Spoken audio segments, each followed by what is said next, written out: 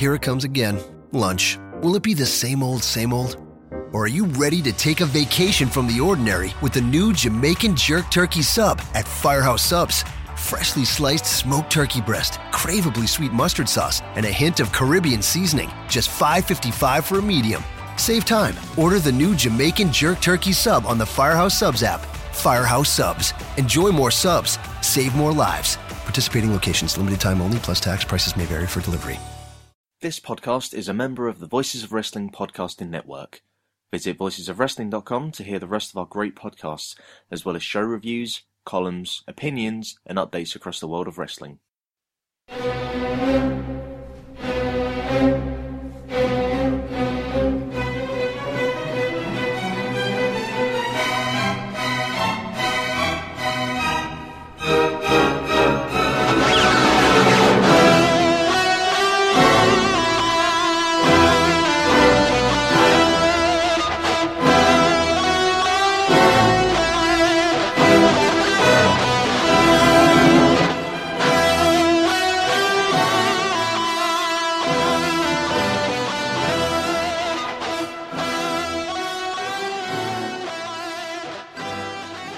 Welcome everyone to the Brit Rest Roundtable. With me is not Rob, who's studying something. Is it economic? I don't know.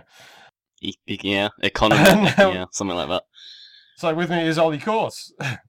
Hello. I'm no longer. Well, I am still studying, but for the night I'm off because I've just had an exam, so I'm ready to talk some wrestling. How did the exam go? Surprisingly well, actually.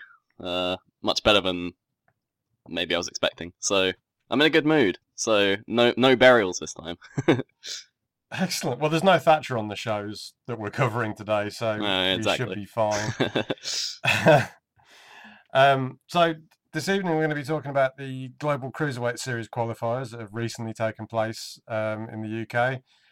We'll be looking through Rev Pro's recent Epic Encounter show in Reading, which has gone on their new on-demand service. And we'll also be looking at Chapter 29, The Progress, which was about 2 weeks ago now. Also possibly touching on 28 in between. We shall see. Depends how we're doing. But we're going to kick it off with the Global Cruiserweight Series qualifiers. These were kind of spoiled by Triple H himself when he announced that Zack Sabre Jr.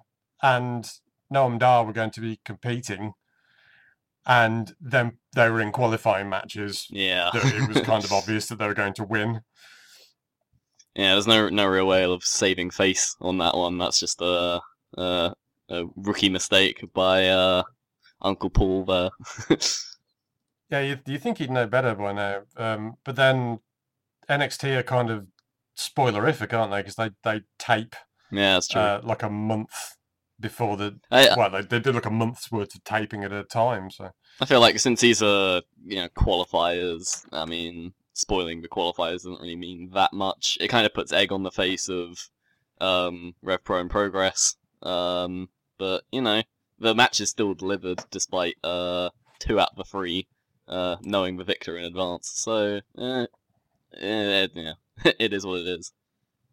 Yeah, it's unfortunate for the guys that were kind of booked to lose because, you looked at them and thought, well, they're just in there because they want someone who's going to lose, which is the case with the Rev Pros took place on May the 1st, I think. Well, yeah, May the 1st. That was Josh Bodum against Noam Dar. Josh Bodum, if you were selecting somebody from Rev Pro to represent the company as a cruiserweight, he'd probably be your guy. Whereas Noam Dar hasn't worked for Rev Pro for quite some time.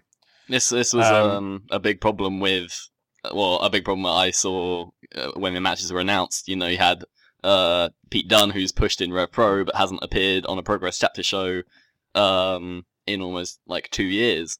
And then he's going out representing Progress, whereas Noam Dar, who's been in ICW for the last several months, just suddenly comes back to Rev Pro and gets the shot there. It was odd, to say the least, but guys weren't in the positions you'd necessarily expect them to be in which again kind of dampened it a it's bit. not like Once they a can say no, though. They're not really in a position Exactly. to say, I don't think that's the right guy to be winning in this promotion. But such as the issues with working with WWE, they're not exactly going to want to push your agenda. They're going to want to push theirs. But the extra eyes that these companies are getting on them as a result of it is a real bonus for them. They've got hundreds of thousands of views on YouTube, these little highlight clips of the 3 matches. So, if even just a small percentage of people who watch those clips then go and search them out further, that's a boon. So, they've definitely benefited from featuring it, even if the booking had to be a little bit weird to get there. Yeah, well, in the long run, it's only going to help them out, having that association. After the match between Bodum and Dar in Rev Pro, Marty Scurll came out and decided to address the elephant in the room, and that's that he wasn't named in any of the qualifiers. Which is interesting, because he's saying, I don't do tryouts. Like, you know how good I am, either book me or don't. Yeah. How much of that is kind of a shoot, and how much of it is like, maybe he's going to be in it anyway and just get named at a later date. I don't really know. Well, we'll have to see, but I wouldn't be shocked if he got a place despite not being in any of the qualifiers. And he and Zack Sabre Jr. are the 2 guys who are ready for that level of competition out of everyone.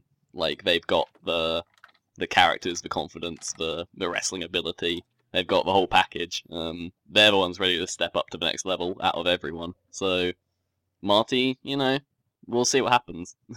We'll see who's there come the summer.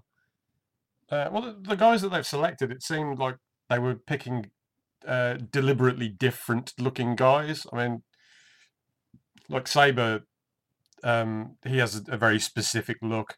Then Jack Gallagher, the whole circus strongman from the 20s look that he's got going on is completely different. And then Noam Dar, just for name and accent alone, is completely different to those 2 guys. Mm-hmm. They certainly represent different aspects of British wrestling. Yeah. But all of them, none of them are really high flyers. Like, this has been a bit of a theme along with the Evolve guys in the qualifiers. None of them are cruiserweight, stereotypical cruiserweights, Yeah, I know exactly what you mean. You have to feel that there's going to be luchadors involved. So maybe it's just to kind of offset the high-flying nature of those guys. And you would think there'd be more Japanese talent involved. And there's 32 names going to be in there, so maybe they want the European guys to be very much grounded mat wrestlers. Yeah, which makes sense. I can't argue with that. And Zack Sabre Jr. has to be a strong contender to win the whole thing or go very far. I think Gallagher and Dar may only be there to lose in the first round or the second round, but Sabre Jr. could go all the way. Yeah, I mean, you would have thought the winner is either going to be somebody who's under contract at present, or it'll be somebody who they want to sign. Yeah. And that'll be the way that they bring them in, which I think is probably the most likely outcome, but it really all depends on the people that they've got in mind. If they're looking at Kota Ibushi, then maybe he's the shoe-in for the whole thing if they're going to sign him. But yeah, Sabre, strong contender, should be deep into the tournament semi-finals at least, which will be good exposure for the old Brit Rest scene. Definitely. Just like the whole the trio of matches have been with, I think collectively they're coming up on 1 million views on YouTube, so that's really good promotion for those 2 companies. Okay, so Rev Pro have just started their on-demand service, and one of the first big shows that they've had a chance to upload onto it is the Epic Encounter show that they ran in Reading in the middle of April the 16th. I was kind of tempted to go down to this one when I heard about the card, but I was working on the Saturday day, so I didn't really have a chance because it kicked off sort of mid-afternoon. The card they had for it was, as I discussed with Galazzo Dan last time out. It was a really strong card. It got slightly less strong when the show rolled round because Will Ospreay had buggered his knee up, so he wasn't fit to compete. So Michael Elgin in the opening match faced off instead with Ricochet, who was due to be competing in the main event. He was doing double duty. So did you see this one, Ollie? Yeah, indeed. Elgin and Ricochet, a really good opener, like really strong indie, super indie kind of matchup. And between two guys who don't really get the opportunity to wrestle each other, I don't know if they've ever had a singles match with each other. I certainly haven't seen it. Obviously, one certainly in Japan they kept yeah, apart because of weight differences, and Ricochet's defined as a junior and Elgin's a heavy. Like it was a really explosive way to open the show. Both of these guys have like big, satisfying move sets. I couldn't really find anything at fault with this. It wasn't like I was going to say it wasn't an epic encounter, but I guess it was since it was on this show. But yeah, it was a really fun way to start the show. At the start of the match, I was a little bit worried that Ricochet was going to take it easy because he had another match later in the show, and it was like the big important main event match. But after he kind of took it easy for about 5 minutes, and then I think he just thought, "Well, fuck it," and there was a lot of crazy spots down the stretch towards the end of the match. Elgin took it in the end with the Elgin bomb. Of course he did. But yeah, it's a solid back and forth match for an opener. Straight from there, we went into Josh Bodum against Big Donnie Dijak. Big Donnie has come over before and wrestled Josh and lost. So this was I kind of thought this was going to be a revenge match for him, a chance to like square up a series, but it didn't work out that way. It was really like a heated opening. Like he had a really good crowd brawl. One of the best crowd brawls I've seen all year. I'm not really a big fan of that whole style, but like the intensity was there. The commentators really got over that they hated each other. Dijak, he's certainly improved since the last time I've seen him. Like he's got really intense facial expressions. He could be something really good. Both of these guys could be something really good in the future. They're both still a little raw, but they put their best foot forward here, definitely. He looks about 7 foot tall because he's always in there with like small indie guys. And when you're doing like a Fosbury flop over the ropes, looking that tall, it makes you look very impressive. So yeah, I thought both guys looked really impressive here. This was a kind of a weird thing. I found that they did the big things right. They got hit some really big moves, like won the crowd over a bit.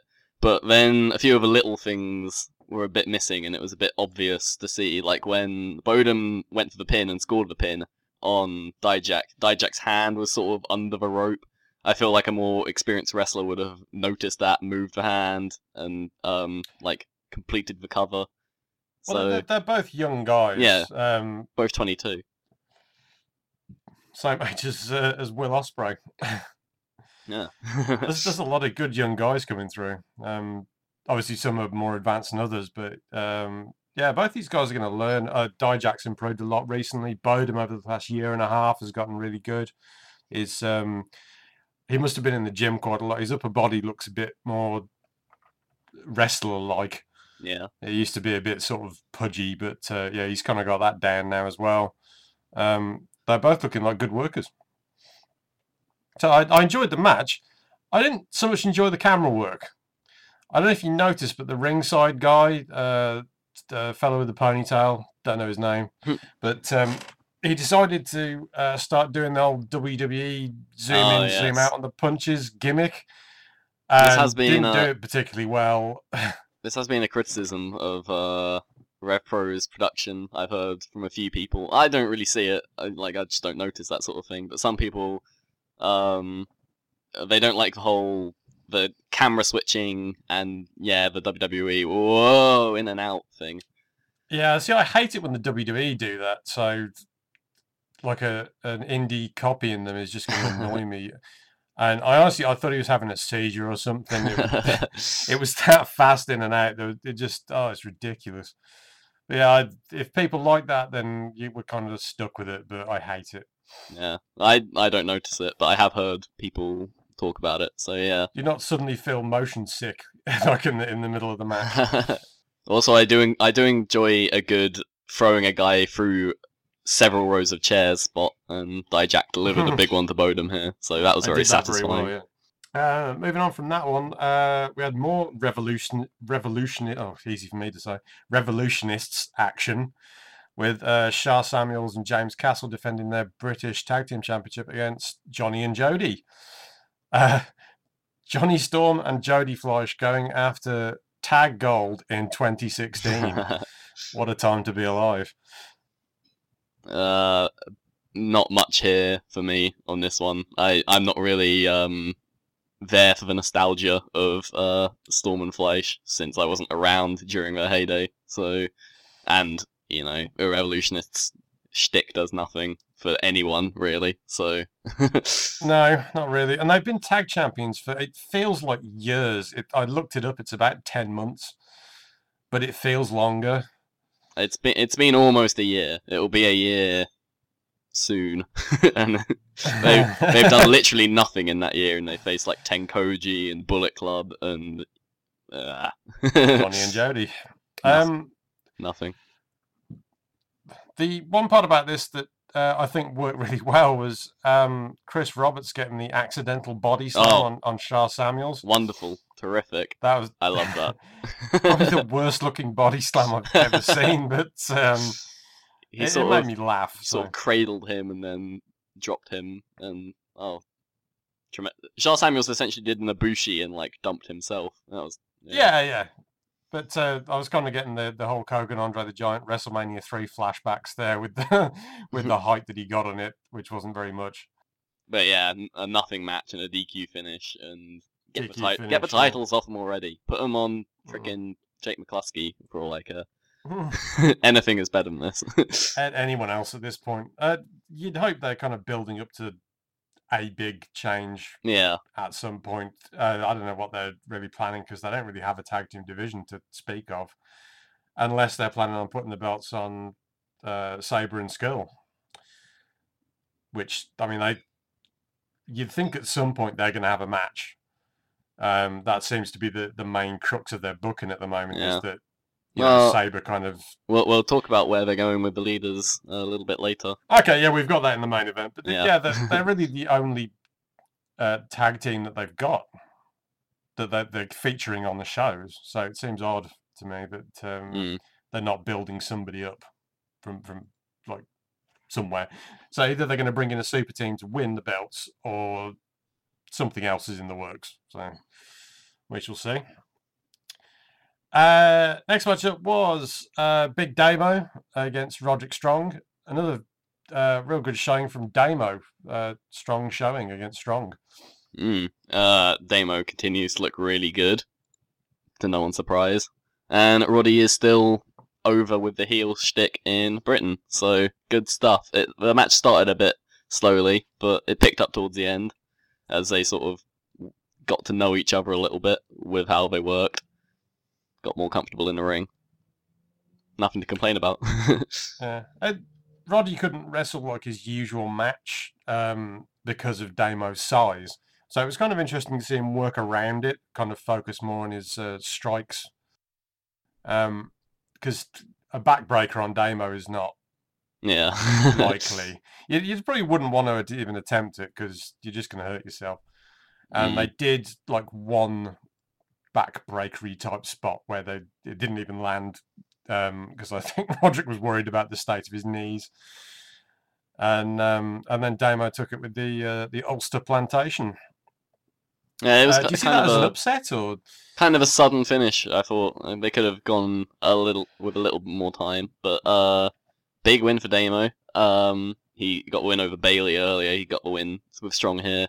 I feel like you can beat the American indie guys in a way that you can't beat those New Japan main eventers. So they've sort of done it a bit backwards. They did put him over Ishii as well. So he has racked up some big wins. But Yeah, do you think they're building him up to be like a big star for them, like a big main event guy? Well, he was against Zack Sabre Jr. in a British Heavyweight title match at the Live at the Cockpit show that happened 4 days ago, which will eventually air on RevPro TV. So that'll be a match to watch out for, to see what he does against the best of the best in Sabre Jr. Yeah. It's always interesting to see what guys do against Sabre, because he can have that match with anyone where he just kind of works the arm over, but against a guy like Damo, like a different size guy, different style, it should be interesting to see what happens. After the match, with Damo calling himself the best big man in the world, that brought Big Mike back out. Wonderful. That's right. Hashtag Big Mike. So presumably they're going to have a match. You think that's going to be on your call?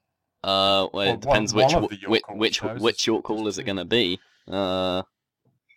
Sabre Jr. versus Angle or Summer Sizzler? We don't know yet. Is Damo booked for the first one, or will it be Summer Sizzler? I'm kind of leaning towards it being Summer Sizzler, because that would be quite a big contest. Definitely. Like literally. The biggest contest. Oh yeah, well it's Big Mike and Bigger Damo. He's a big lad. He's in the big lads division. Speaking of which, Michael Elgin would be a particularly good challenger for whoever wins that title in Progress. Definitely. Well, Damo is in the tournament, I believe. So. Yeah, he is. He's in one of the blocks. I forget which. Those blocks have not really been that clearly defined for me. It's like you don't really see like a table after each. Yeah, just match. Before this is a bit off tangent here, but just before we came on air, they announced that they're doing like a tag team match in the Atlas tournament. So it's not a straight G1 here. They're gonna be doing a bit of a TNA Bound for Glory thing where they're throwing in bonus matches or whatever. So we'll see how that plays out. The actual final match will be on the Brixton show. Yeah, they did. So yeah, we've kind of gone off on a little bit of a tangent there, getting ahead of ourselves. Back to Epic Encounter. Yes, back to Epic Encounter, and the Epic Encounter of Pete Dunne versus ACH. Oh man, Pete Dunne is putting in work right now. He's becoming a star, like, in front of us right now with these matches. He had another really good match with ACH here. ACH really delivered. Like, the chops he delivered throughout the match were just great. Loved that. And yeah, just a real good cruiserweight matchup. Like, lots of fast action. Pete Dunne isn't like a traditional cruiserweight, but he can certainly still flip around a bit. So he's a bruiserweight. He is a bruiserweight. ACH has come along a lot in the last 2 years. And he's now at the age where he needs to start thinking about like what his big move is going to be. Is he going to go to Japan, or maybe he's going to go WWE? He is kind of wasting away on those Ring of Honor mid cards. Yeah, and he's gotten good to the point where somebody else should be looking at him now. Yeah, like either push him to the main event of Ring of Honor or head off to Florida or Tokyo. Yeah, he's ready for that spot. Yeah. Pete is another one of the 22 years old crowd, which you kind of look at the guys that are in that age bracket and think in about 3, maybe 4 years time, there's going to be some sensational matchups going on. Definitely, like just because they're all coming up together. It's like what you have with Sabre and Skrull and Haskins. When they all kind of came through at the same time, that they knew each other, and that kind of allowed them to build chemistry over time. There's a whole load of guys at the moment who are all coming through together. Yeah, it's very exciting in a couple of years' time. Like, to think about the amount of talent there will be, because they'll not only be the veterans by that point of Sabre Jr. or whoever, if they're not already under lock and key somewhere else. And then there'll be. I kind of get the feeling Sabre will not be around in like 3 years' time. Haskins, etc. And there'll also be this current crop of new talent, and then there'll be a new crop of new talent, and it'll just keep growing and growing. It's good to see. I mean, like, I think can't remember how many episodes ago it was because I can't remember which one this is, but we were talking about the possibility of losing the likes of Sabre, Skrull, Ospreay, and who would step into that void. But with every passing show that I watched, there seems to be another candidate pop up where you think, well, he's kind of good now, but like give him 6 months, give him a year, and he's going to be ready to step into that breach. We're sort of seeing that with another tangent here, but the Progress Super Strong Style 16 lineup so far. No Ospreay, no Skrull. Probably not going to be in the last few announcements. Well, we know Ospreay isn't going to be in it, and Skrull probably isn't because he's the champion. So the two like major guys in Progress aren't going to be in it. It's a big opportunity for the Dunns and the Gallaghers and the Gibsons to step up and be the stars of that tournament. Well, So, there will always be spots available. and I think that's one- these guys are ready to fill them. Like, I feel there won't be any drop off of quality. Like, even losing a superstar like Ospreay to New Japan, not on a full-time basis, but on a part-time basis at least, I don't think that's gonna necessarily drop the talent He down. has signed, so he's in New Japan for 2 years now. That's pretty much guaranteed. So while he's in New Japan, there is always the possibility of him wrestling in the UK. So we've got at least 2 years of part-time Ospreay. So we've at least got that going for us, and then after that, who knows? Anyway, tangent over. That's The serious business Back of to Peter Lord Gideon Dunn. Gray. I just need to address the finish on Dunn and ACH, and that is the name of his finisher, which they called it the Drop Dead Pump Handle Facebuster. What? That seems. Oh no, awfully I long-winded. know why it's called that. This is obscure knowledge coming in. This is because in not in Rev Pro, he has some generic theme music in Rev Pro. But in Progress, Pete Dunne's theme music is by Bring Me the Horizon, and the lead singer of Bring Me the Horizon has a clothing line called Drop Dead. I know this because I used to go out with a girl who obsessed over Bring Me the Horizon. So my knowledge from strange things happening a few years ago now all comes around, and I know why a wrestling move is called that. Yes. That's good information. But why didn't he just call it the Drop Dead? I guess it just seems like it's like a little bit long-winded. It's like Perry Saturn had the moss-covered family three-handled credenza at one point. Yeah. It just seemed a little bit excessive. I was just wondering whether his Drop Dead Pump Handle Facebuster was also moss-covered. No, it's in the 1004 know. moves, surely. It's got to be in there somewhere. It's kind of like a spinning flapjack thing. This is why I don't call the wrestling matches. Anyway, now we can move on to Princess Unicorn. Yes. Gideon Gray, praise the Lord, was up against Dalton Castle. I was really hoping for like a blow-away comedy match here, but what I got was actually a very solid wrestling match. Yeah, I which was enjoyed kind this of one. unexpected. I thought this was Gideon's best outing yet. The entrances alone would have been worth the price of admission because they were fabulous. But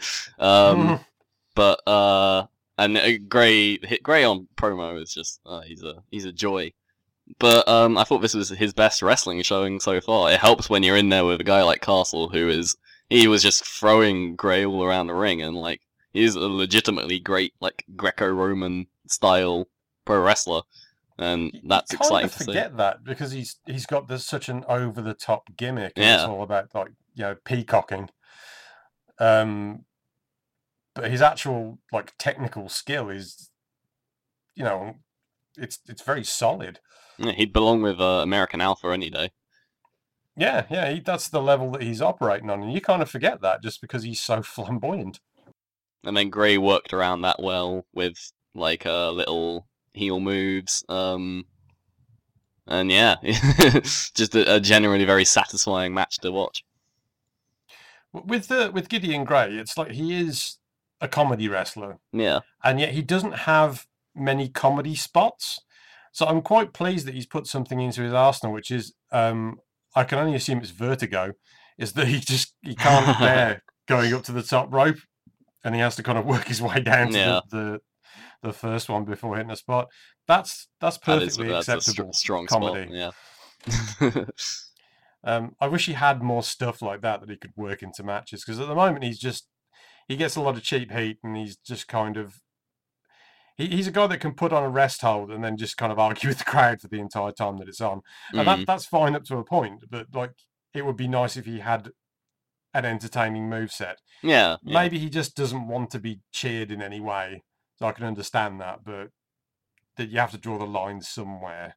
Yeah, I mean, well, you see in like DDT in places in Japan where like everyone has like one or two real signature spots that they bust out every performance and like pops the crowd and then goes away again. I would like to see that from Gideon a bit, just like something like Princess Unicorn. It's a recognizable chant that you can chant every time, like just one or two moves that you know are coming, and then they can play with it a bit, you know.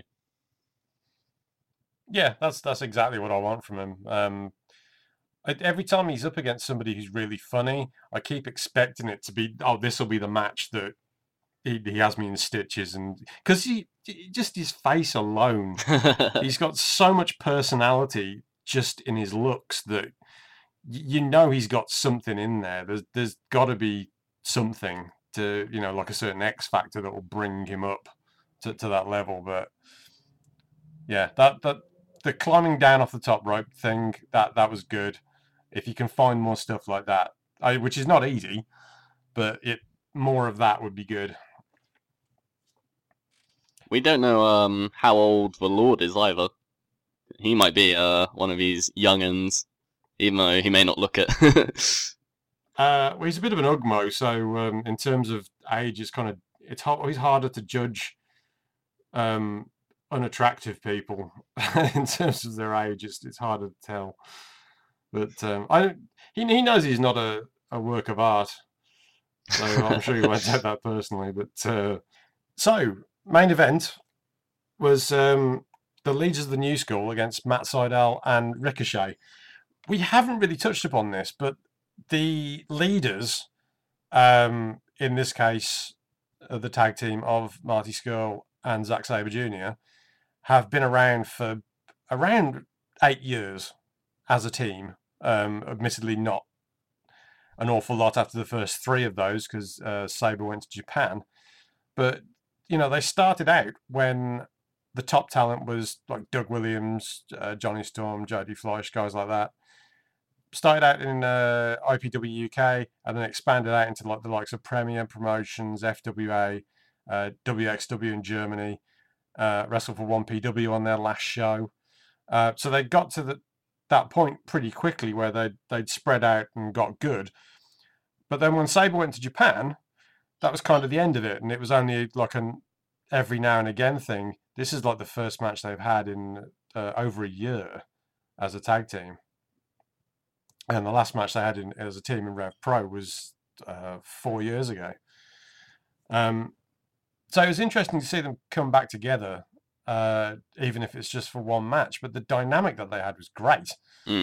Like, they're obviously real life best friends, so like they work together great. They have a lot of fun in the ring, which is evident. Like whenever they're in a singles match against each other, they're always doing little comedy spots and enjoying them, like enjoying life, enjoying their work.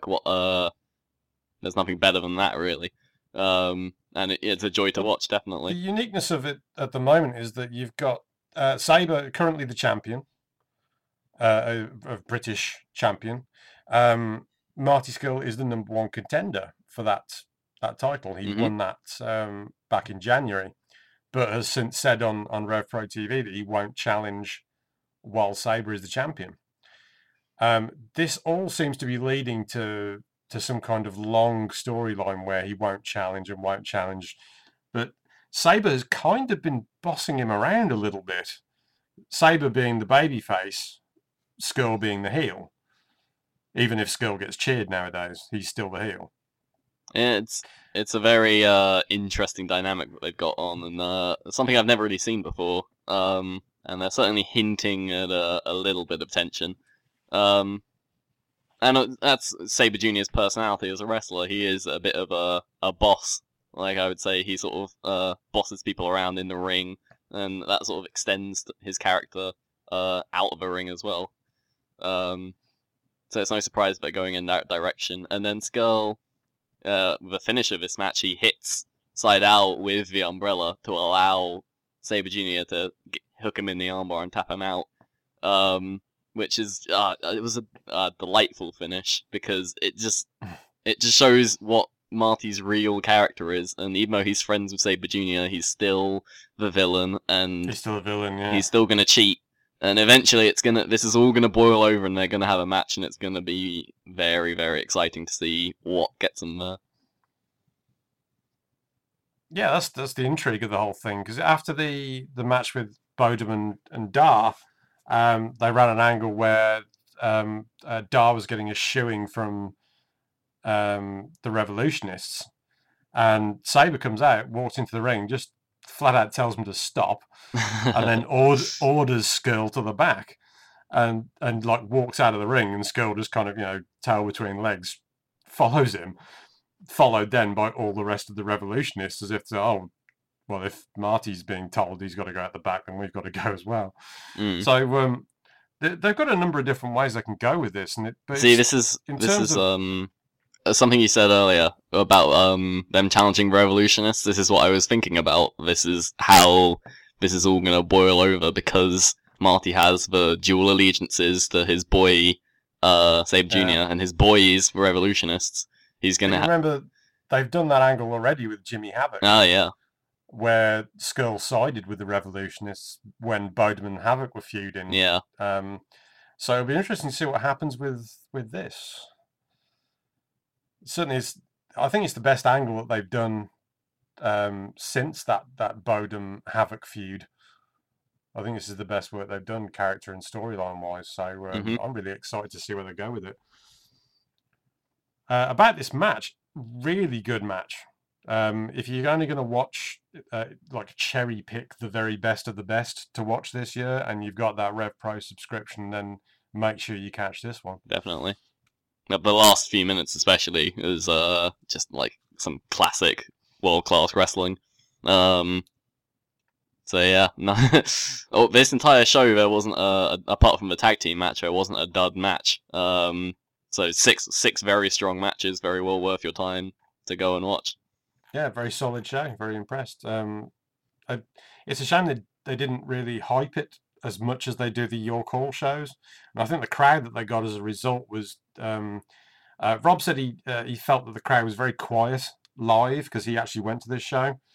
Whereas if you watch it on tape, they must have mic'd up the building extremely well because it doesn't sound like a quiet crowd. Yeah, so you've only seen the video on demand version.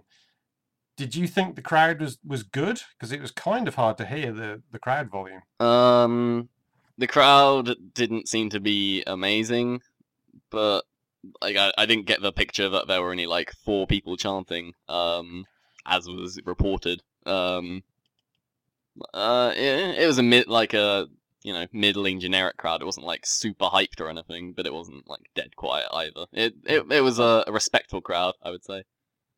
I think I put that down to the lack of hype for the show. I mean, I only actually heard about it the week of the show, which is not really enough time to prepare to go and see something. Yeah. Also, we've both been in the building, and we know it's it's not exactly an echo chamber. Like all the sound goes up. It just goes, doesn't it? Disappears. So it doesn't help. That doesn't help either. Also, Reading, like it's not exactly the bastion of wrestling. So no, not really. It's not really a hotbed. But you'd think quite a lot of the London crowd would go out for that one. It's not that far away from London, that's true. But maybe people are just lazy. People from London are just terrified of leaving that, because it's past the M25. It's a different world. Like, is that the north or something? It's more west, but so that was the Rev Pro show. We are going to move on to the Progress shows now. Ollie, did you have anything to add to our Chapter 28 analysis from last time? I actually hadn't seen the show when we talked about it, but Dan had, so he kind of ran through the whole thing. Anything you wanted to add to that? I think you and Dan covered it pretty well. I will say that Mustache Mountain looked fantastic on their debut as a team in Progress. And it's great to see Trent Seven getting an opportunity in Progress and Definitely. Rev Pro, like, just within the same month. Like, he's had a great month, almost a breakout month. He's one of those Midlands guys who hasn't yet really given any sort of opportunity to strike it big on one of these on-demand 1,000-person crowd shows. So let's hope he gets on a chapter show, maybe in the Strong Style, or maybe in one of the York Hall shows, because he is really good, and like he's also like a tremendous character. Like, he's so charismatic, just without really trying. He's got that sort of Zack Sabre Jr.-esque sort of quiet charisma to him. Tagging with Tyler Bate, then that's pretty much a guaranteed ticket right there, especially in Progress where they've got a strong tag team division. I think they'd be good assets there. Definitely. But we'll move straight on to Chapter 29, which I was lucky enough to go see. Instead of revising, I went down to London for the day. And they started straight off with the Atlas tournament. Big Damo versus Michael Dante, the big lads division. Kind of just a warm-up match for the crowd, nothing too special. It was over in about 7 minutes, with Dante picking up the victory with a big old spear. Damo still hasn't won in Progress. He debuted at Strong Style a year ago, and he still hasn't had a win. So let's hope he gets something going in the Atlas tournament, because he is really good. So I wouldn't want him just demoted to Big Jobber or whatever. They seem to have like an issue identifying Damo, because they keep calling him Damo O'Connor. Yeah. But his name's Damien O'Connor. Damien O'Connor, Dame O. so calling him Damo O'Connor, it just seems really weird to me, and Progress is the only place that do it.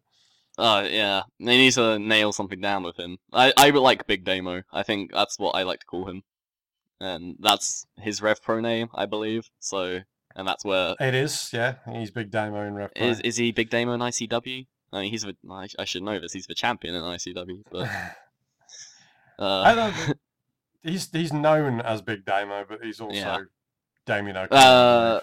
But here, Dante needed the win more, because after the Sumerian Death Squad, he needs some rehabbing. He needs a win to just cement him a bit as a singles guy. So I'm not opposed to that. But after that match, we had the 2 Global Cruiserweight Series, and it's not called that anymore. It's called the Cruiserweight Classic. So fuck you for recording your classic. Fuck you for recording your matches with the name Global Cruiserweight Series and have that on it for posterity, when everyone will know it as the Cruiserweight Classic. I don't know. I never liked the Global Cruiserweight Series as a title, so I'm kind of glad they've changed it. Cruiserweight Classic definitely sounds better, but they should have just stuck with it now when they had it, rather than arbitrarily change it. But whatever.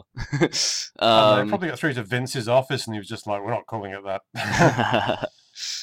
The atmosphere for these matches was something a bit different, I think. Like, because Jim Smallman did such a good job hyping the crowd up with the whole 1984. He specifically told them you cannot swear during these matches. The 1984-esque 10 seconds of swearing was like the minute's hate in 1984, and that was very enjoyable to partake in live. But there was just a little buzz, that like Smallman was like really proud that his company was being featured on such a big stage, that the video would be up on WWE.com, and I feel like the rest of the crowd really bought into that and took the atmosphere in these matches up to the next level. So that was really good. Jim is a terrific pitch man. He really does a fantastic job. The show before 28, he wasn't on that one. It was Glenn Joseph. Yeah. And Glenn, he did an okay job, but he felt like he was kind of rushing through all these sentences, and it just didn't feel the same. He didn't hype the matches the same way. So I was really glad to see Jim back. I agree definitely. So the first guy out was Flash Morgan Webster, who would usually elicit a nice reaction, but he's not like a huge star, but like it felt like genuinely he was a huge star in this atmosphere. So that was really good, and I think it helped him be a better wrestler and pull out like the best performance I've ever seen of him, because there was this kind of. I was going to say this is I think his best match Definitely. that I've ever seen. So I enjoyed both his matches with Zach Gibson. I think he's been improving match by match pretty much every time he's out there. But this is peak Webster, I feel, and it's a shame that he got like a pretty big injury in this match. He got 2 injuries. The one that looked worse was he basically got hit with like a snap dragon suplex, and he landed really hard on his shoulder, and you could see that he kept going to check on it, and you could tell he was like badly hurt. Yeah, but that wasn't the bad one. He actually broke his ankle like on a dive to the floor. Yeah. And that kind of looked innocuous. You wouldn't have even have noticed that it was a rough spot if he hadn't have like held his ankle just briefly afterwards.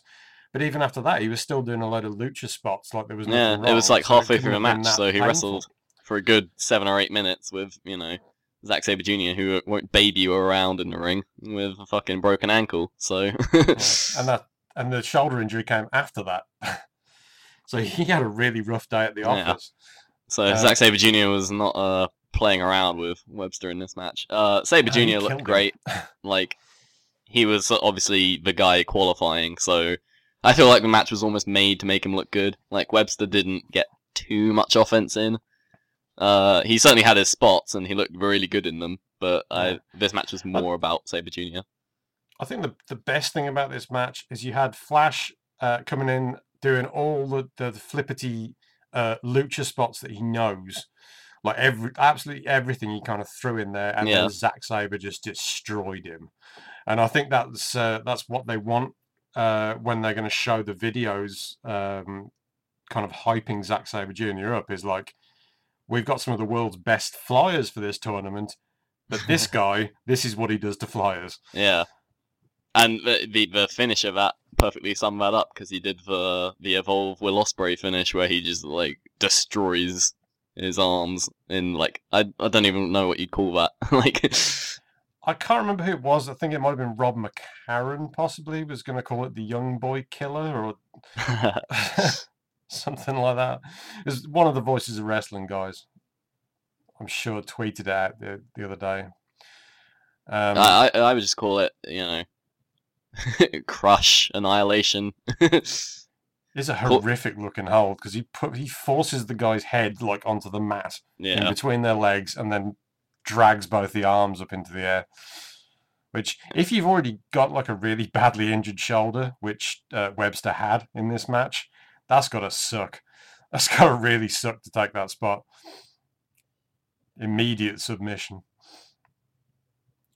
Sabre is really brutal though when it comes to taking people apart, and this match is a perfect demonstration of that. Mm-hmm. You can see Triple H's eyes light up as he watches the tape back. The thing with Sabre is he really doesn't have a WWE physique. He's so good anyway that it doesn't matter. Yeah.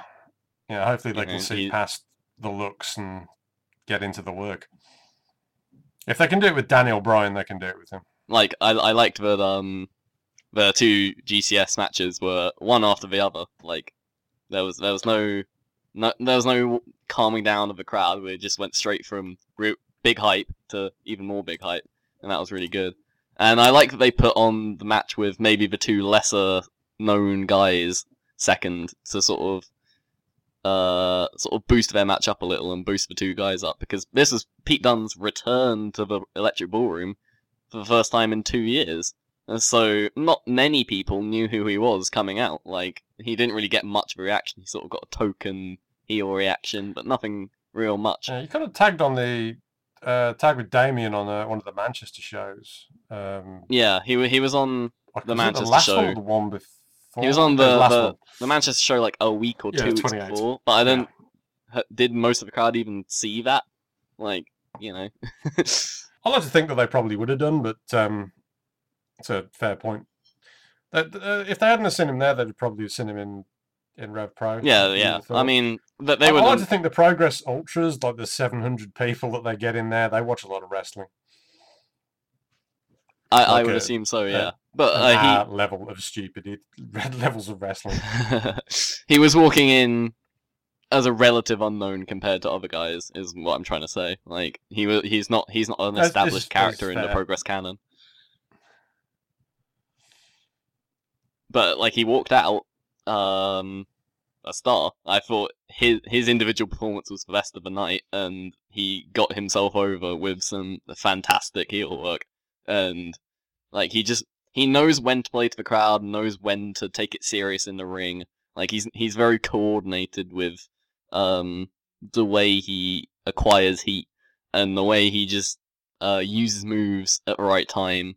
Like he just has that sort of innate sense that not a lot of guys have to do the right thing at the right time, and it's very intangible, I know, but you can't teach that. That's something that you just have it or you don't.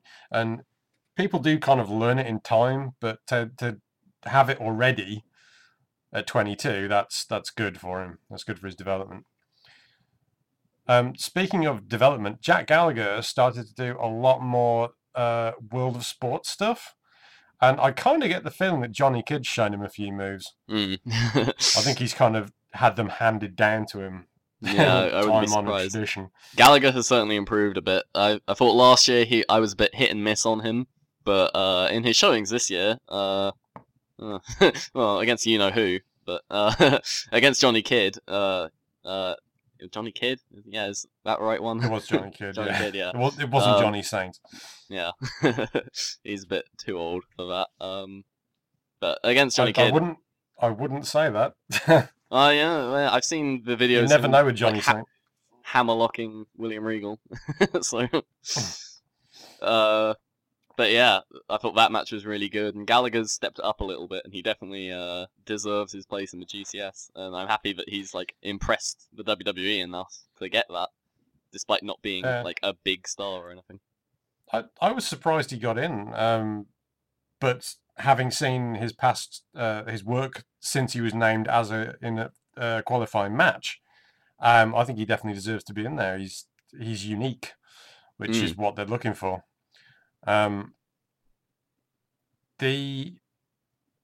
This match, I think you got to see him wrestle from underneath as well.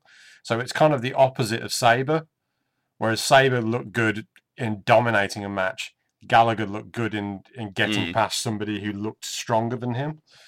So there's two different kind of approaches to getting a guy over.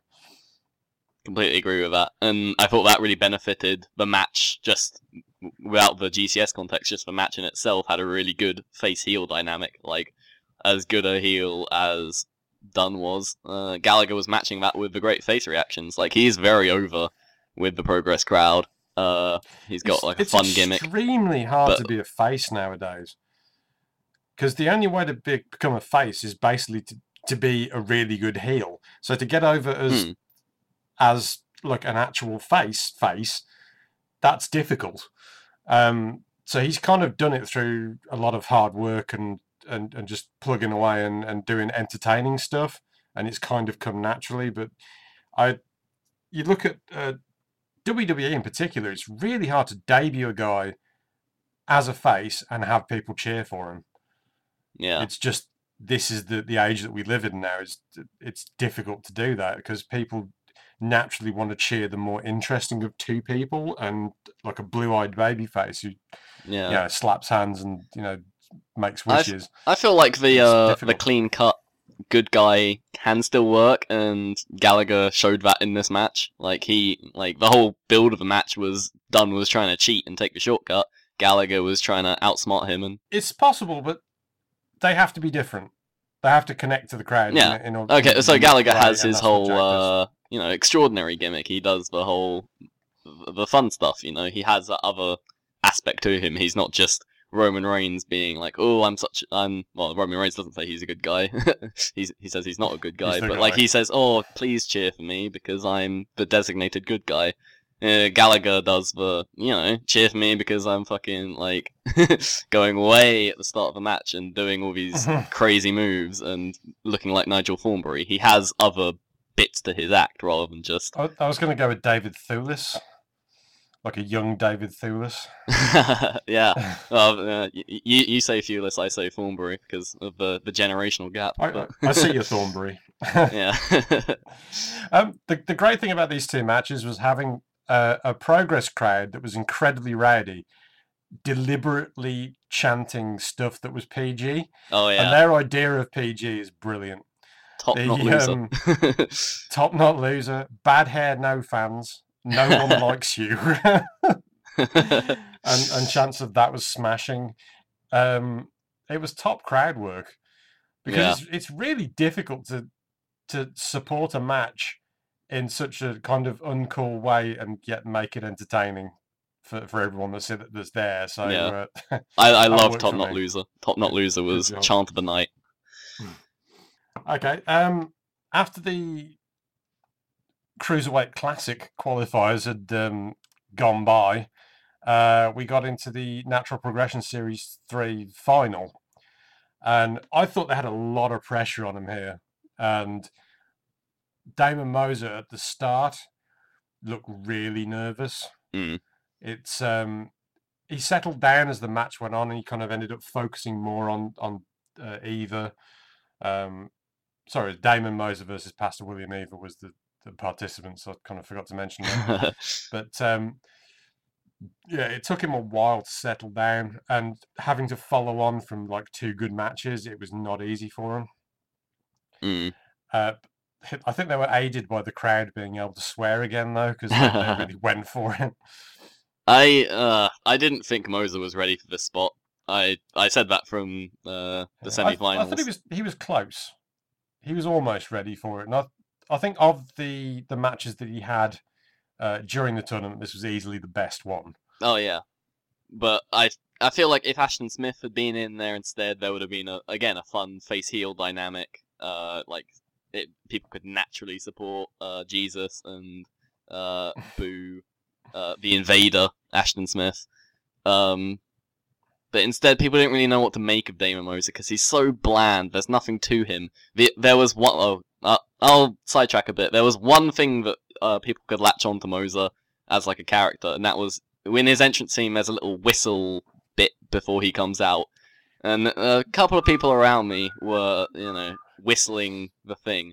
And there's nothing more on this earth that I despise than whistling, or public whistling. So I was just having like an aneurysm. I don't mind crowds whistling, but if you see a guy just walking along the street whistling, I kind of want to punch him. Yeah, I want to punch all whistlers. So that was I'm very glad that didn't get over and turn into like an ironic chant because because I would I'd not have been fine with that. I couldn't deal. Another issue for Moser is his finish is like a knee strike. If your finish is a knee strike, then you really can't do other knee strikes during the match. It's like if your finish is a clothesline, then you don't hit clotheslines. It's like you don't see JBL walking around in matches kind of hitting clotheslines. Big Show hitting punches. Yeah, exactly. It's like you can't have that. You can't use a lesser version of your finish. It just doesn't work. And so he was hitting knees. And I know he could possibly defend himself by saying, well, like Nakamura does it. Yeah, he's Nakamura. You're a rookie. It's a very simple tactic. You have to make your finish special. Otherwise, it doesn't mean anything. So he might even have to rethink his finish because at the moment it's not getting any reaction. Yeah, I think Moser could rethink his whole package. I think he's definitely got tools. He's got potential. He's got a good look and a good size, but there's just nothing to him. There's who is Damon Moser? I couldn't tell you. He's a ginger guy who has a knee as his finisher. That's all I know about him. And he can't do the whole Shane McMahon coast to coast without hitting the guy in the dick. That's all I know about him. He used to be in the Origin. Great.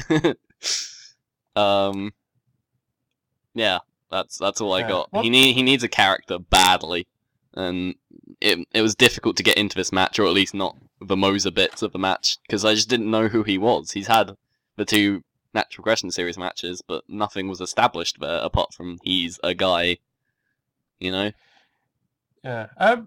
During the course of the Natural Progression Series 3, I was kind of waiting for the final match to ask like a big question about it, and that was going to be, do you think the concept has run its course?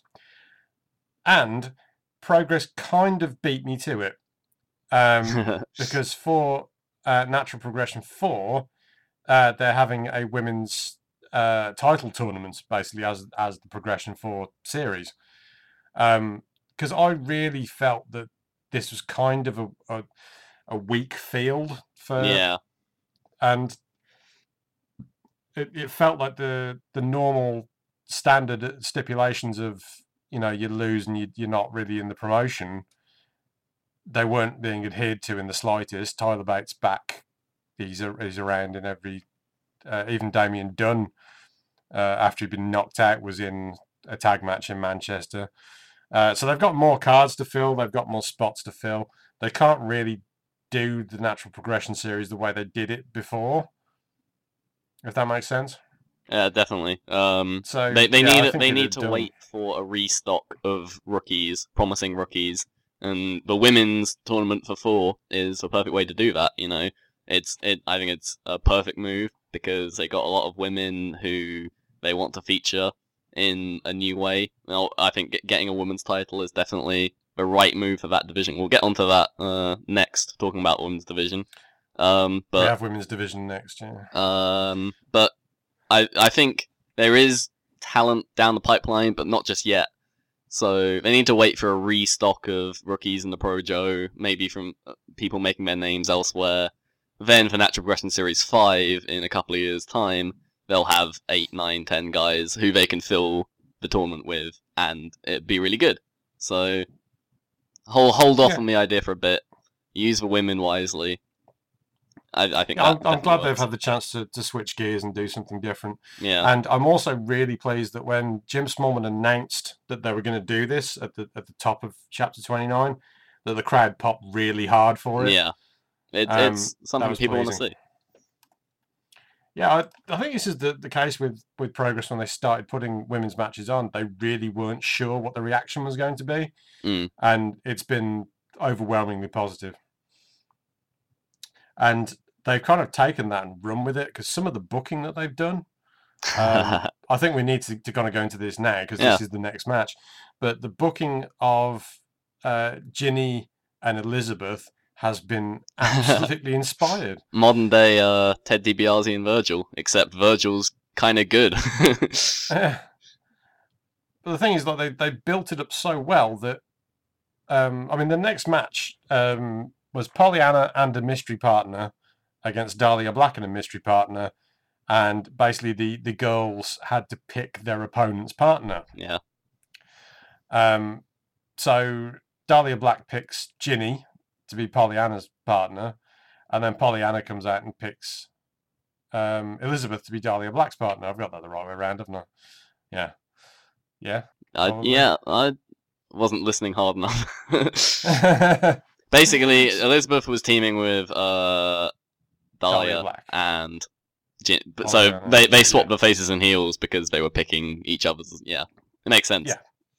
Yeah. So that and I like the fact that everyone in this match hates each other for various reasons. Yeah, they've built up the interrelationships between the characters fantastically well. Like it's enthralling because like the characters are genuinely interesting and their beefs are genuinely interesting, and it's very exciting to see where it goes. And everything sort of came to a head in this match. Yeah, it's the booking on it has been a lot better than WWE's mentality at the moment. For forever has been that women just hate each other, and that's it. That's the beginning, middle, and end of the booking strand is women just hate each other. That's just the way it is. Yeah. Whereas here they've deliberately built stuff up so people have grudges with each other for legitimate reasons. And then you've got Ginny, who at the moment is probably the best heel in Europe, and they've got well. You look at the heat she gets when she comes out. Yeah, I would agree with that. Unreal. Because in an OTT, she's like getting like ballistic She's the heat. The devil could walk out and get less heat than Ginny in OTT. It's gotten to the point where our good podcasting friend Ian is legitimately scared of her. She has a very. I was sitting like next to the stage for this, and I would like to talk about like everyone's entrances for this match because it was great. But Ginny just has such a scary face. She looks like she just wants to like stare your face off when she looks at you. Like, did she stare at you? She may. I don't know. Maybe. You were hiding, weren't you? I had my head firmly under my hoodie. Didn't want to gaze into the eyes.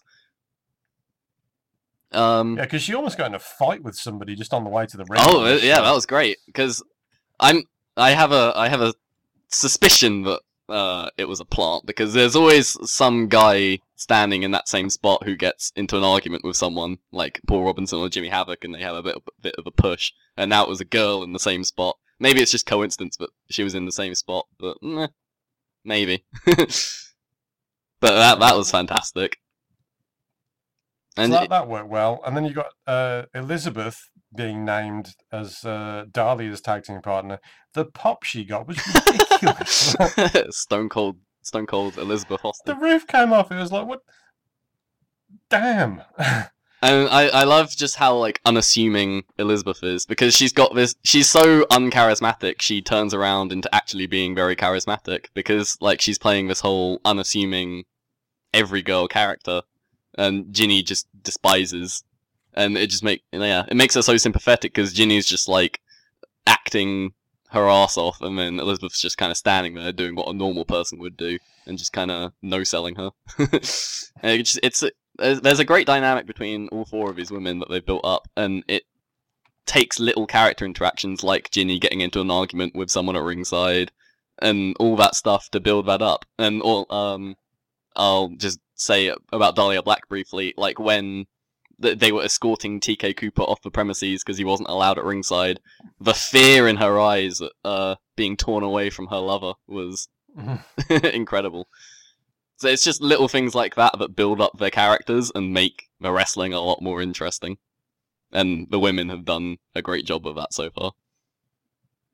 It's interesting that they've decided to use Jack Sexsmith in the midst of this, because he didn't really have anything to do, and we were kind of critical of his in-ring work that he's had so far interacting with the menfolk. Kind of putting him in here, it gives the division an extra dimension as well, because they've kind of put him sort of in the middle of all this to kind of add characters. Yeah. In Endeavor, they're doing a Dahlia versus Pollyanna singles match with Sexsmith as referee, a guest referee. So we'll see where that goes. Presumably he's going to get into a feud with TK Cooper, and that'll be like a low-level feud or a Endeavor feud to give those guys something to do. I wouldn't read too much into it. Yeah, but it's interesting that they're using characters beyond the four women here, five if you include Toni Storm. It's interesting that they're kind of branching out a little bit and kind of incorporating them into the rest of the show, so they're not just like their own little segment. They're kind of part of the bigger tapestry. We talked a lot about the characters, but what do you think of the match itself? Like, how did the match was all storyline. It was very short. Elizabeth kind of beat Ginny with a lung blow, where she kind of jumped her from behind and just laid her out. So it was really short. I mean, I don't think it's even like rateable because it's such a short match. But everything that they did was perfect. Obviously, we're still waiting for like a big, like excellent singles match that doesn't use like gimmicks for these women. But presumably, it's coming. and they're building it up. And whoever gets the spot to do that, possibly Polly and Ginny even, or Ginny and Elizabeth. I think they could deliver something pretty awesome. So we'll wait and see. Be interesting to see what happens when Progression 4 starts, because they've got 5 names for it. Presumably there's 8. Well, they in every Natural Wrestling series they've always done a multi-man match in one of the qualifiers, in one of the first round matches. So 3 or 4 people in it. So maybe 9 or 10 names. So maybe 4 or 5 still to be announced. Are there any women around that you would like to see in there? Yeah, but WWE keeps signing them all. Yeah. I don't know if Kaylee Ray has gone, actually. Or she hasn't gone yet. Around. Nikki Storm has Nikki signed. Storm's gone. She's now Nicola Glenn Cross. Fair enough. She's like calling her Brian Loch Lomond. So those would have been like the main 2 that I really would have wanted to see, but I'm sure they'll select somebody worthwhile to pad out the field. I certainly think you're looking at if they are going with these talents here, I think you're looking at a final that's going to involve Pollyanna and one of the others.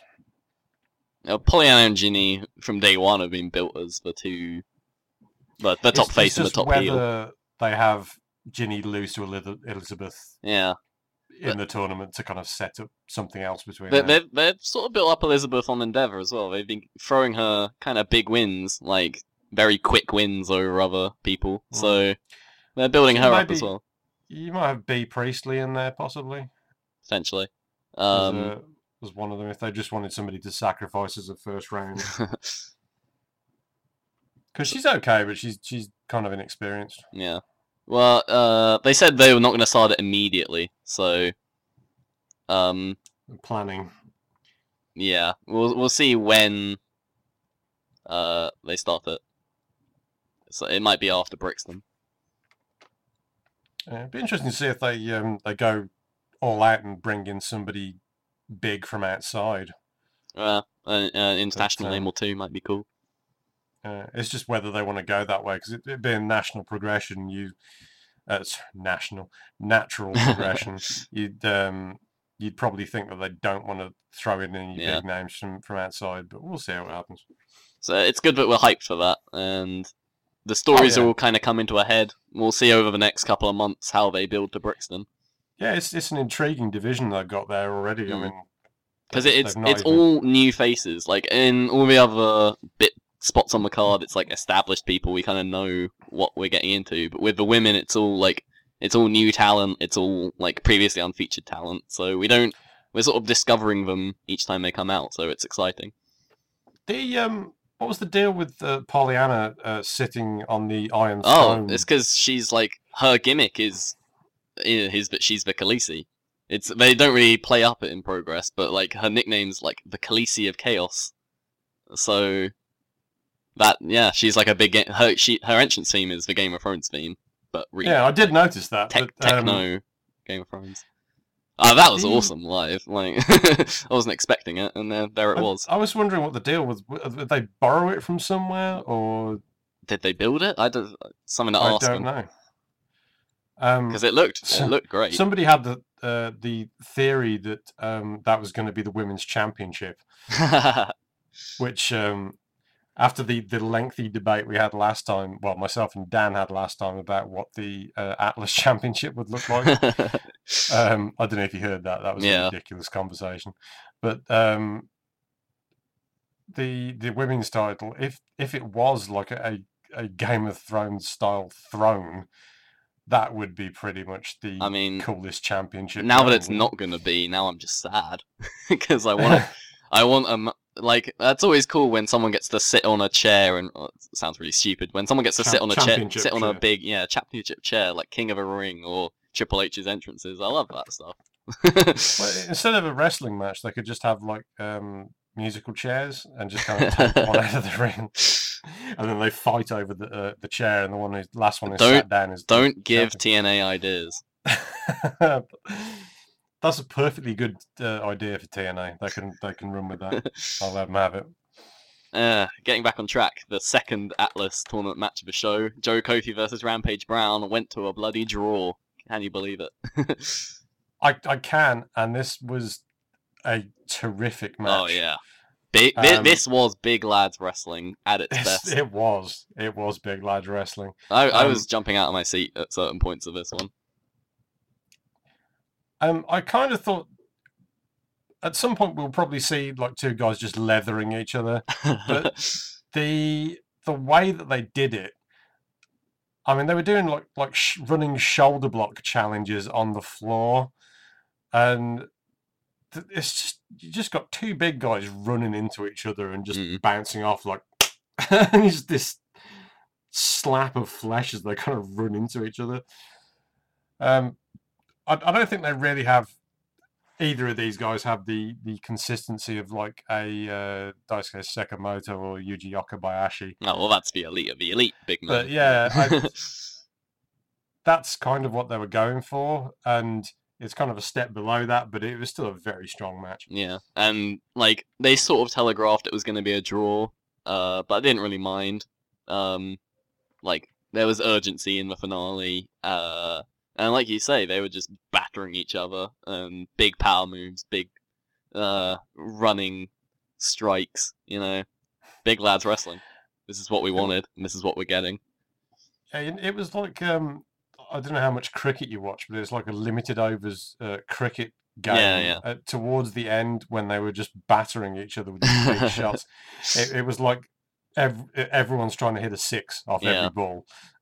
That's what it was like. They would go for the knockout blows, but it wasn't just two big guys punching each other all match. The Joe Coffey threw in a double springboard crossbody off the top rope in there. Coffey is an athletic man, and it was good to see him be over very quickly with the crowd. Like everyone knew who he was, knew the Iron Man shtick. So everyone loves the Iron Man shtick. Now, this is definitely the stronger block. You said you couldn't remember what the blocks were earlier, I can't remember who's in which block. There's the Mastiff block, the Mastiff and a bunch of other guys. And this is a block where you generally don't know who's going to win. I think all four of the guys on this show are in one block, and then it's Mastiff, T-Bone, Reese, and someone else in the other block. It's Big Daddy Volta, isn't it? Oh yeah, Volta. I think these are the four better guys, and it's unpredictable as to who's going through. Dan seemed to think Mastiff was winning the whole thing. Mastiff is definitely he's definitely in the final. Like just the way they built on the first show they announced it, like he was like a prominent feature on that show, getting a big victory over Johnson and then interfering in the main event. Like he's the one built up to at least get to the final, which makes this the unpredictable block. So that's just the way I see it. Yeah, I'm still not sure who to go for in terms of overall winner. I was kind of leaning towards Damo before the tournament started, but I know the way that he's been booked in Progress, I'm really not sure now. And like O'Connor, he's ICW champ and he's well promoted in Rev Pro, so I don't know if they want to commit to him because he has all these other commitments elsewhere. Yeah. I figure that they're creating another championship to give themselves another potential main event, because they don't really need to have the title defended on every show. So it'd be something where they could build something up as a big Atlas match to headline a chapter show, so they didn't need to have the champion in a title defense for the Progress World title. So yeah, be interesting to see how they go with that. The secondary main event on this show was the Origin, all four of them, going up against the London Rights and FSU. With some very confusing stipulations, I might add. Yeah, if the Origin won, all four of them were entered into the Super Strong Style 16, and if the other team won, whoever got the pin, their team would get a tag title shot. It's those were the stipulations, yeah. But I feel like when the match was originally announced, I'm sure they said that none of the Origin would be in the Super Strong Style, and they called an audible between announcing the match and putting the match on, because I can't find the original announcement anywhere. I tried to look it up, and maybe I just didn't look hard enough, but I couldn't find it. I just feel certain that that's what they announced and then reneged on it quickly. I don't know, but that's what we ended up with. But then they lost anyway, so... Yeah. Well, this was kind of a fun enough match. I don't think it was as good as the straight-up one with FSU against Ligero and Cruz from the Chapter 28. Oh yeah, that was much better than this. That was really good. But this was still a fun, semi-main to everyone get their stuff in and jump around. It was a booking deal that made it, because you had two of the guys get eliminated from the babyface side. Yeah. They kind of took them out of the match and then brought them back in later. And I don't know if Eddie Dennis kind of got the timing wrong on his return, but he kind of came back when everyone was down, and it kind of took away from it a little bit. But yeah, I did like the way they sort of made Andrews and James Davis, I believe. No, was it Rob Lynch? It was Rob Lynch. Rob Lynch. They made Andrews and Lynch team up and sort of form an unlikely alliance just to try and survive against the Origin before their partners came back. And their partners came back in some cool spots. I think when Eddie Des came back, he was screaming, and everyone turned around to see this fired up guy take the fight to the Origin, even though you say everyone was down. I feel, I think the timing was right. I think with the tagging with Rob Lynch and Mark Andrews at one point being a team, it kind of might have been more interesting if they'd have won, because then it would have been Rob Lynch and Mark Andrews with the title shot. That's an interesting way of thinking about it. But they didn't do that. They did everyone comes back and then the Riots win. So the Riots get main event Strong Style Day 1 for the second year in a row, because last year they were getting revenge on Havoc and Robinson, and this year they very well could take the titles off of the Origin here. But it's a case of if they don't, then who are they going to build up after that? Yeah, because they've already done FSU. I don't know if they want to keep the Origin's last stand to Brixton, but this is also a really big show for them, so I feel like they can send the crowd home happy for the second year in a row with a Riots victory. And the Riots had never won the Progress Tag titles, so it would mean a lot for them to pull through on the TLC stipulation of surviving, potentially never tagging again, survive that, win the tag title shot the next show, and then the show after that win the tag titles. I feel like that would be a very good little arc for them, and pay that story off really well. That makes sense. So hopefully it'll happen. Yeah, we'll see what happens at Strong Style. Are you going to the tournament or? I'm not. I've actually haven't got it in the diary, so I don't know when it is. 29th, 30th, the bank holiday. Yeah, that's June, isn't it? May. Oh, so, is it? I'm ahead of myself. In 3 weeks' time. The next show will be a preview. Right. Okay. Yeah, I'm not. I'm working. Such is life. So anyway, there is one match left on this show, the Progress World Title match between Marty Scurll and Tommy End. This following on from End answering the open challenge from Marty on Chapter 28 and kicking his head off to get a win there. That was a really good match. Yeah. This one was shaping up to be even better until the finish, which I wasn't keen on. Oh yeah, the finish was a dud. We'll say that. It enhanced the storyline for a match down the line, but yeah. I feel like this is something I was talking about in my little bit in the F4W newsletter this week is this because there's more shows now. Like they're not running shows every 8 weeks; they're running shows like every month or even more often than that. I feel like there's less pressure for them to make each show really big. Like it's no longer must see live. Oh, I must get a ticket to see this. Like you're starting to pick and choose shows you go and see live or whatever, and that sort of thing leads to more. I'm trying to find the words. More bullshit finishes, basically.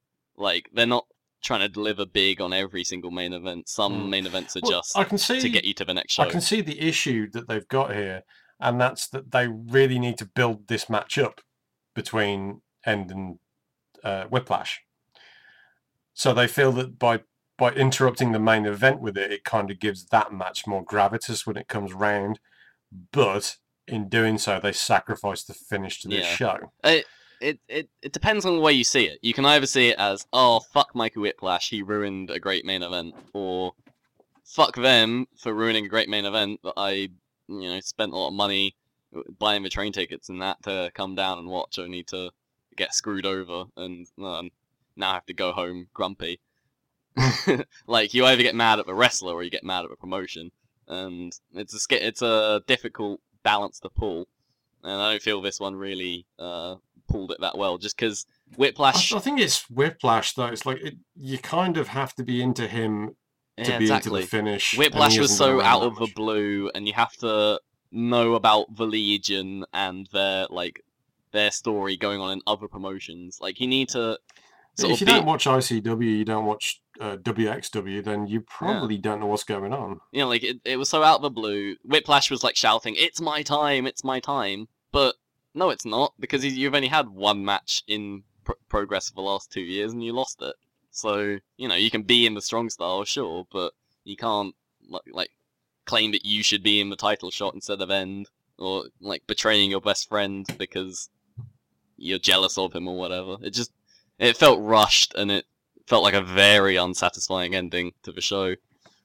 And the match before it was just getting going. It was really starting to pick up and become really good. And then lights go out, and it's the end of the show.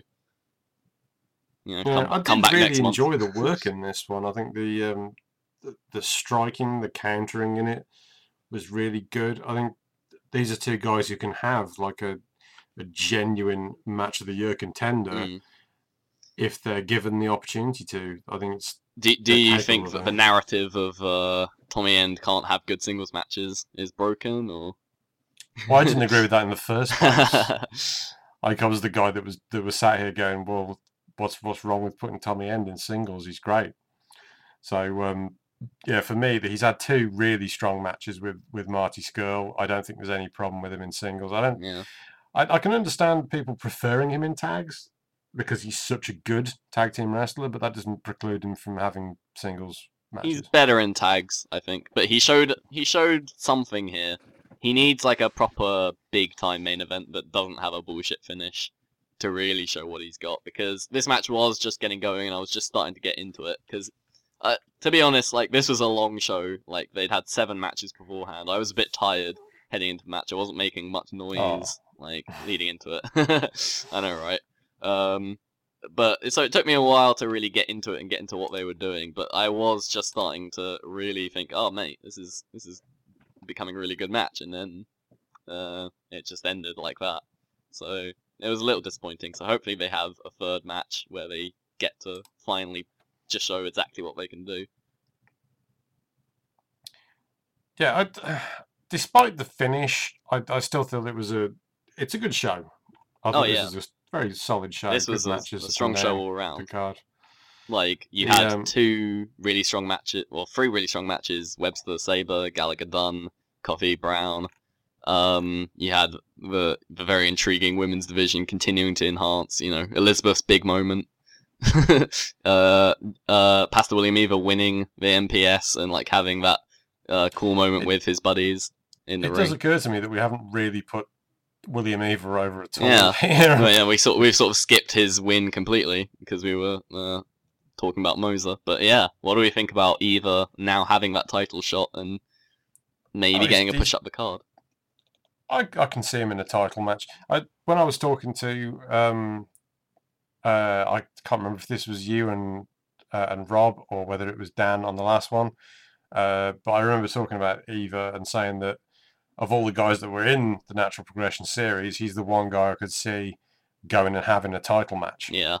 And now he's won it, I can totally see him going and having a title match. When they choose to do that, I don't know. I have on Twitter, I have fantasy booked Skrull Eva main eventing Brixton.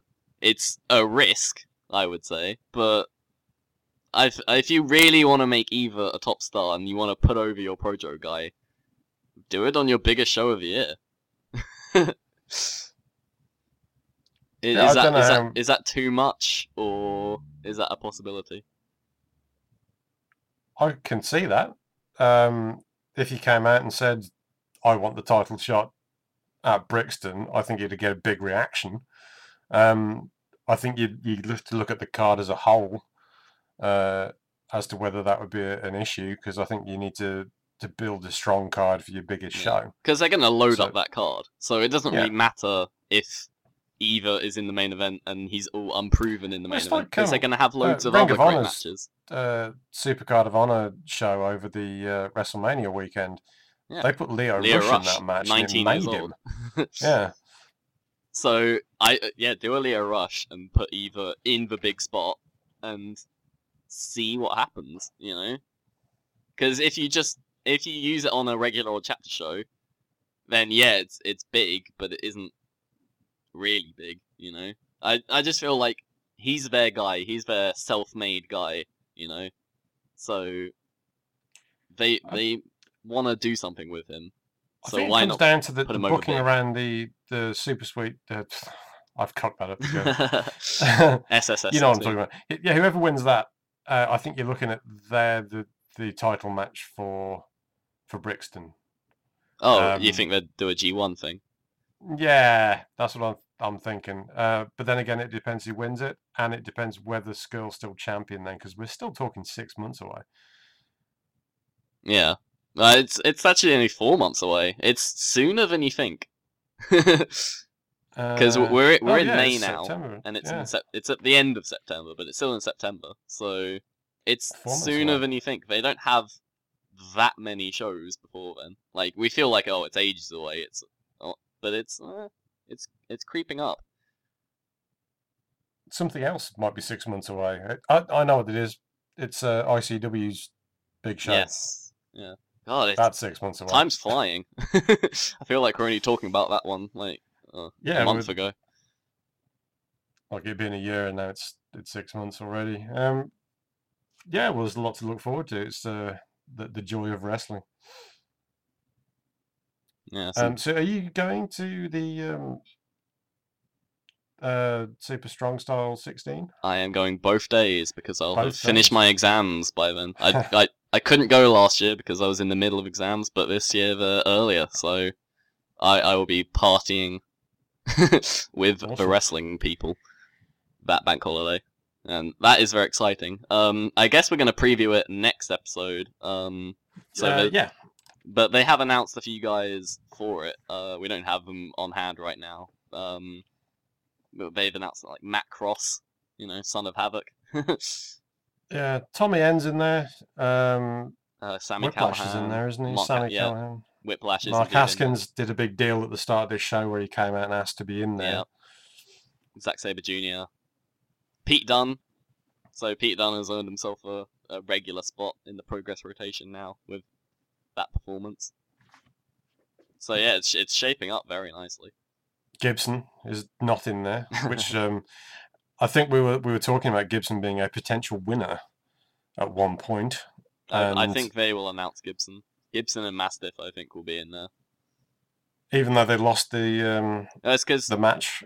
They said that not all of the Origin will be in if they lose, but some of them will. This is what I was talking about earlier with them sort of reneging on the stipulation. Bait and switch on that one. Yeah, also, next time out, we'll be talking about the WXW Superstars of Wrestling show, which I was going to review for Voices of Wrestling, but I've spent the entire day catching up on other stuff, so I haven't. But I'll try and watch that tomorrow.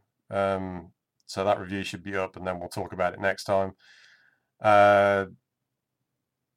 Also, we might even be doing the OTT show next time, a preview of. Rob has actually written down what the show is, and he's put OTT EBTB TOB preview, and I don't know what that is. I think he's added in a few extra acronyms there. I think it's even better than our best, and he's put in an extra B and a T. So even better than our best. Yeah, that is very better. That's massively better. So yeah, it's an exciting show coming up. So we were talking about that, soon. and then we've got an awful lot of other stuff coming up. We've got Rev Pro doing the big York Hall show with Kurt Angle, and in July they're running Summer Sizzler, which we're all going to, and we're all sat in the same block. Not only are we all sat in the same block, but I think everyone we know from like wrestling Twitter is all sat in Block G. So we're going to have a block party. Yeah. So the summer of BritWres has almost begun. And I'm actually going to something before that, but I can't tell you about it. Ooh. Yeah. Wow. I am sworn to secrecy until it's been taped. Blue balling. Yeah, and I really want to tell you, but I can't. But that's also in June. So by the time we get around to Summer Sizzler, I'll be able to tell you about it. Oh, okay. So Summer of BritWres is on. The secret Summer of BritWres is on. The secret Summer of BritWres. Shall we get some plugs in? Plugs? Well, last time I said I'm not going to bother plugging anything, so it never makes a damn bit of difference to my Twitter. And I have gained 20 followers since then. So not plugging anything improves it more. I don't care mentality has actually gained me a shitload of followers. So find us. I'm going to stick with it. We're not going to brag about what we're doing. Just find us. Yeah. You going for that approach as well? I'll just say Twitter, another Ollie. And yeah, that's all. At another Ollie. And with that, we're done for whatever episode of the BritWres Roundtable this was. I'm going to say 16. Was it 16 or was the last one 16? No one even cares anymore. No. Okay. On that note, it's goodbye from Ollie. Cheers and goodbye. And good evening from myself. And we'll see you next time.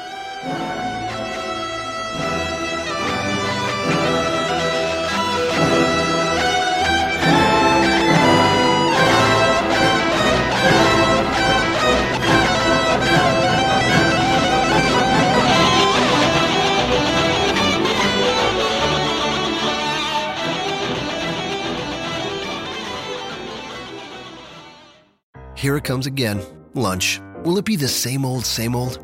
Or are you ready to take a vacation from the ordinary with the new Jamaican Jerk Turkey Sub at Firehouse Subs?